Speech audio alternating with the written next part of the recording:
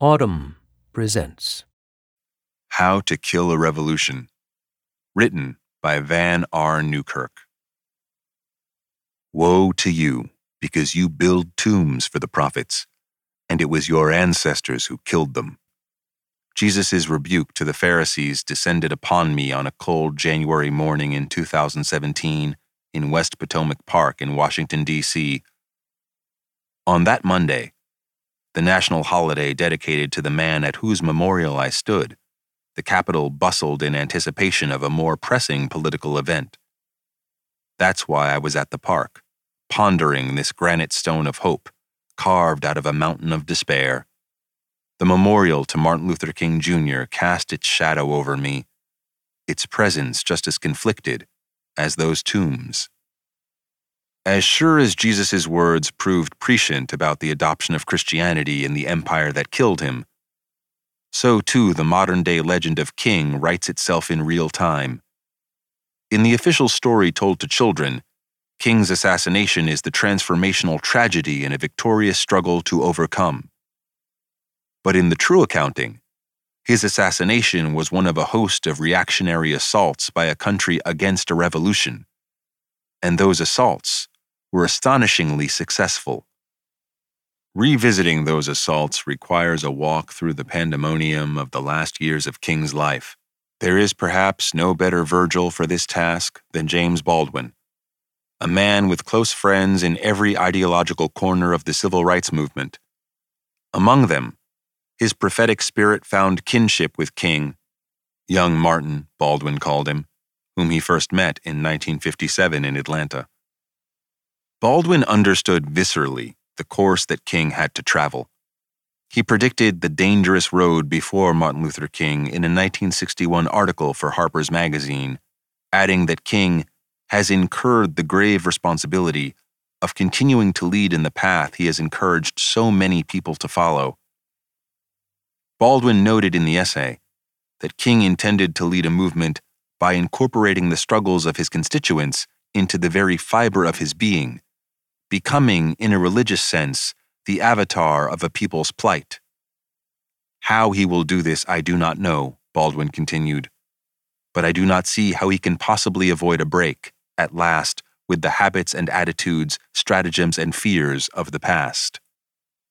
After the Voting Rights Act was passed in 1965, the revolution's center of gravity shifted north, along with the stragglers of the Great Migration, toward de facto as opposed to de jure racism. Baldwin's frequent premonitions of unrest in the streets began to come true. In his 1966 essay, A Report from Occupied Territory, he discussed the powder keg of poverty, joblessness, and discrimination in urban ghettos and warned that it may blow up.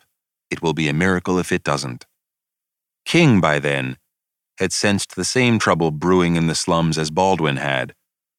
In his 1966 campaign against segregated housing in Chicago, which moved his strategy of nonviolent protest from the South to the North, he tried to wield his activism machine against the social and economic troubles that Baldwin described.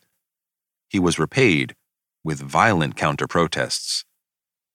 King spoke of a white backlash, a term he helped popularize, to his movement. But in retrospect, the strength of the reaction he predicted and endured often receives short shrift. The support of white moderates who recoiled at images of Negro children sprayed by hoses and attacked by dogs was instrumental in passing laws that ended legal segregation and protected voting rights. But by 1966, it had become clear that many of these whites chafed against further activism and greater demands for equality. They viewed the Voting Rights Act as a final concession. King saw it as a start. According to Gallup polls, King's popularity waned in the coda years of his life. His unfavorability rating reached 63% in 1966. At the same time, public opinion turned firmly against the civil rights movement. As moderates abandoned him, King also faced a resurgence of the more virulent elements of white supremacy. The Klan firebombed the Forest County, Mississippi NAACP leader Vernon Dahmer to death in January 1966. and Klan night riders were suspected in the murder of the activist Clarence Triggs in Bogalusa, Louisiana later that year. The Klan was joined by newer organizations across the United States that became emboldened in the late 1960s. The National States' Rights Party, for one, incited a violent riot in Baltimore and spread its organizing arms beyond the South. The visibility of the American Nazi Party increased after the Voting Rights Act was passed, until its leader, George Lincoln Rockwell, was assassinated in 1967. At King's Chicago marches, the counter-protesters wore not the familiar hoods of Klansmen, but the swastika patches of Nazis. By 1967, resistance to further change among the white majority had ossified, and the Negro powder keg that Baldwin had mentioned had blown up, and then some. The youth and student movements that King had at times managed to corral were starting to oppose his church-based Southern Christian Leadership Conference. They gravitated toward the Black Power movement, Black nationalism, and violent tactics. That year, the long, hot summer brought death and destruction in Detroit and riots in at least 6 other major cities.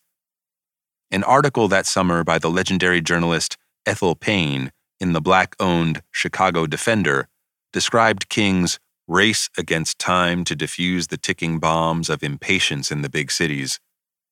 2 months later, King told the same newspaper, "All the signs of our time indicate that this is a dark hour in the life of America."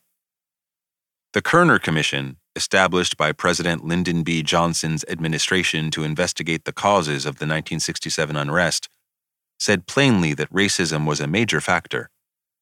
Its 1968 report, authored by the commissioners who were firmly rooted in mainstream racial politics, concluded, "Our nation is moving toward 2 societies, one black, one white, separate and unequal."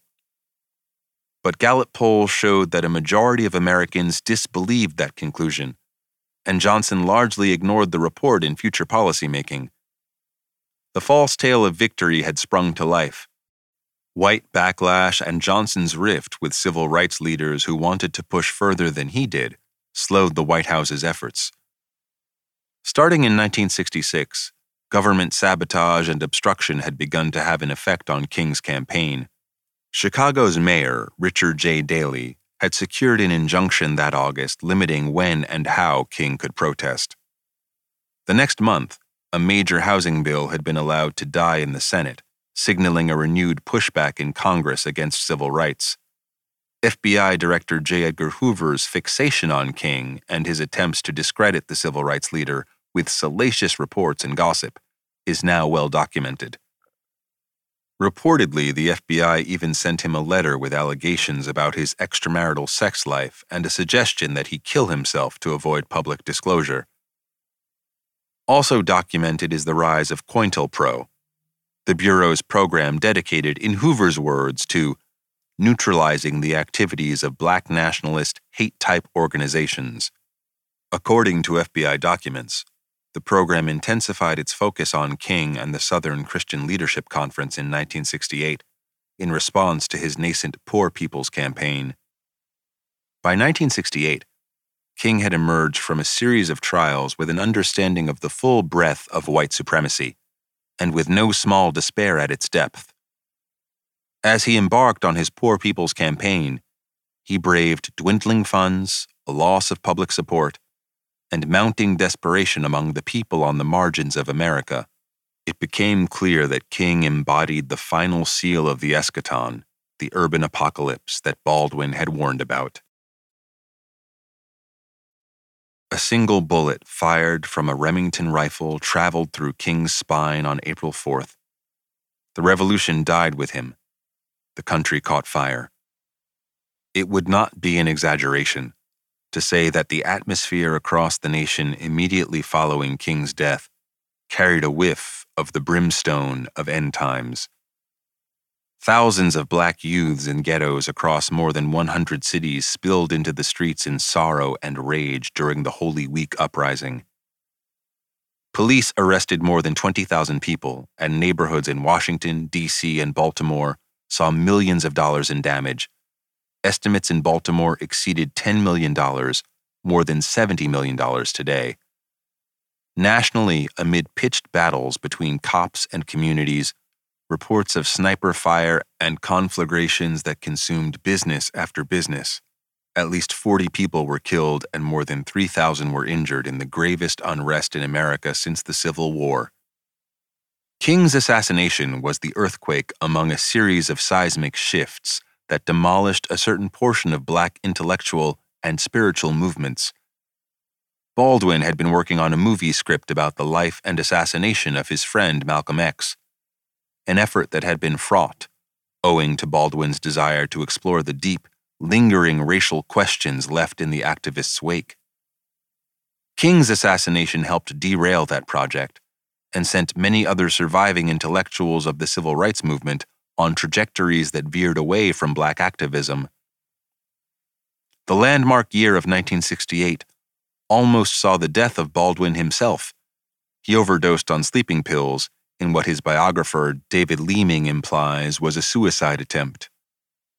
In the immediate aftermath of King's death, the intensity of the cataclysm became clear to all of Black America. 3 days after King's murder, even as the fires across the country raged, Baldwin and King's friend Nina Simone took to the stage at the Westbury Music Fair on Long Island. The show had been scheduled long before, but now it had new meaning. Simone sat down at her grand piano. "Will my country stand or fall?" she sang. "Is it too late for us all?" Her voice wavered between venom and sorrow. And did Martin Luther King just die in vain? The lyrics, written by her bassist and first rehearsed with her band that afternoon, painted a picture of Simone's own deep sorrow as well as her lamentations for the brokenness of the world. Simone paused to reflect on the recent onslaught of Black deaths. "Do you realize how many we have lost?" she asked the audience. Among the martyrs of the movement there had been George Lee, Emmett Till, Medgar Evers, 4 girls in Birmingham, a trio of Freedom Summer activists in Mississippi, Jimmy Lee Jackson, Warlist Jackson, and 3 students at South Carolina State University. More than 120 people had been killed in race riots that broke out from the long, hot summer through the Holy Week uprising. W.E.B. Du Bois had died an ancient man in exile in 1963. Lorraine Hansberry had died of pancreatic cancer in 1965, and Malcolm X had been assassinated not long after. John Coltrane had died of cancer in July 1967, and Otis Redding's plane had crashed into Lake Monona in Wisconsin that December. The intensity of these losses was staggering, and King's assassination was the knockout. After a last gasp in 1968, nonviolent resistance receded as a national change-making strategy.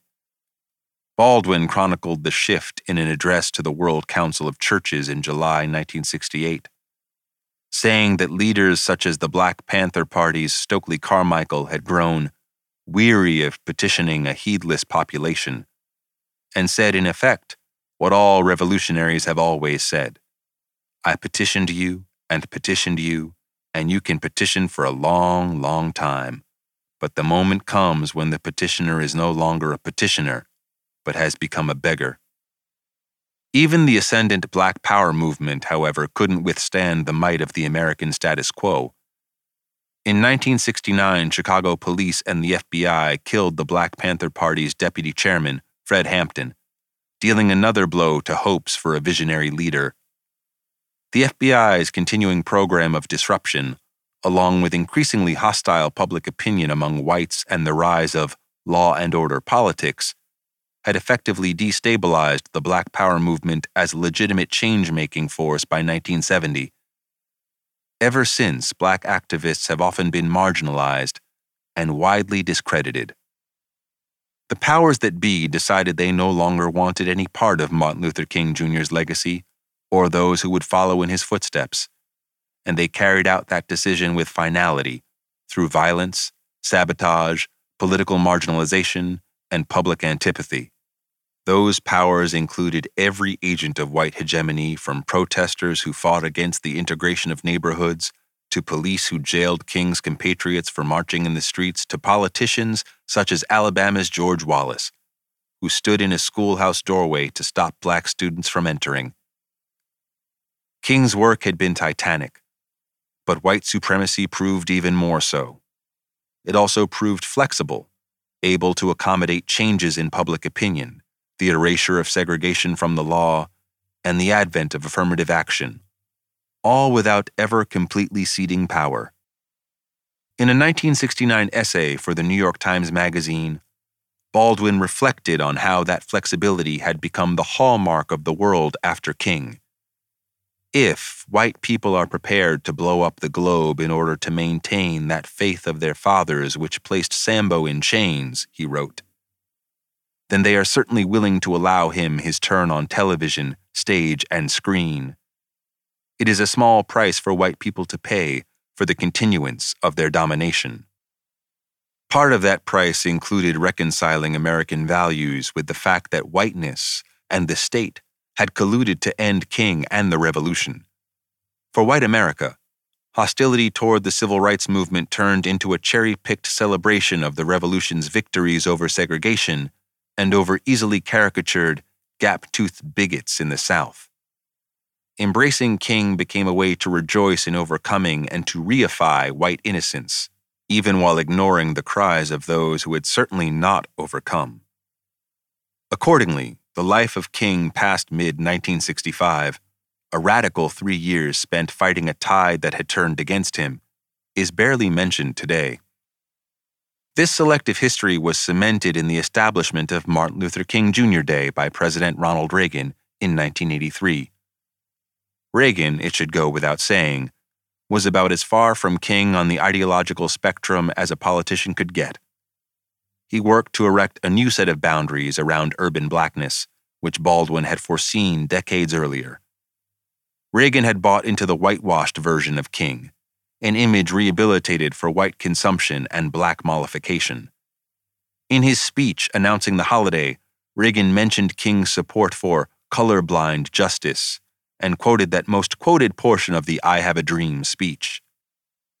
But Reagan did not mention the remarks he had made as the governor of California on the day of King's funeral, when he had spoken of a great tragedy that began when we began compromising with law and order and people started choosing which laws they'd break. In effect, blaming King's own campaign of civil disobedience for his assassination. Nor did Reagan mention that a majority of whites had felt the same way and that many of them had hated King.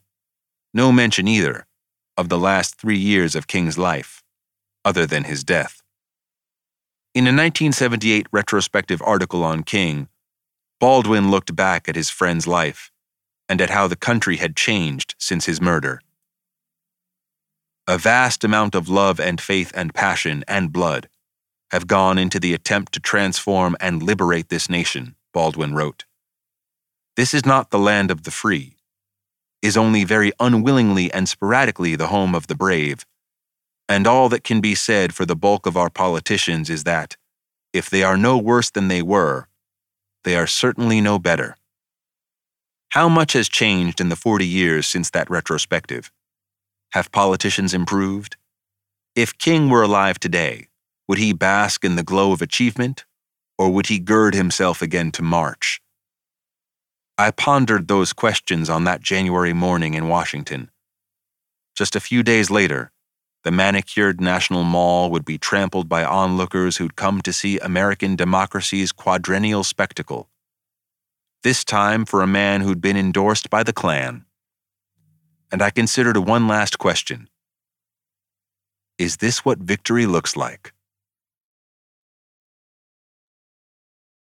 If you enjoyed this production, find the best long-form articles read aloud in the Autumn app, available now for iPhone.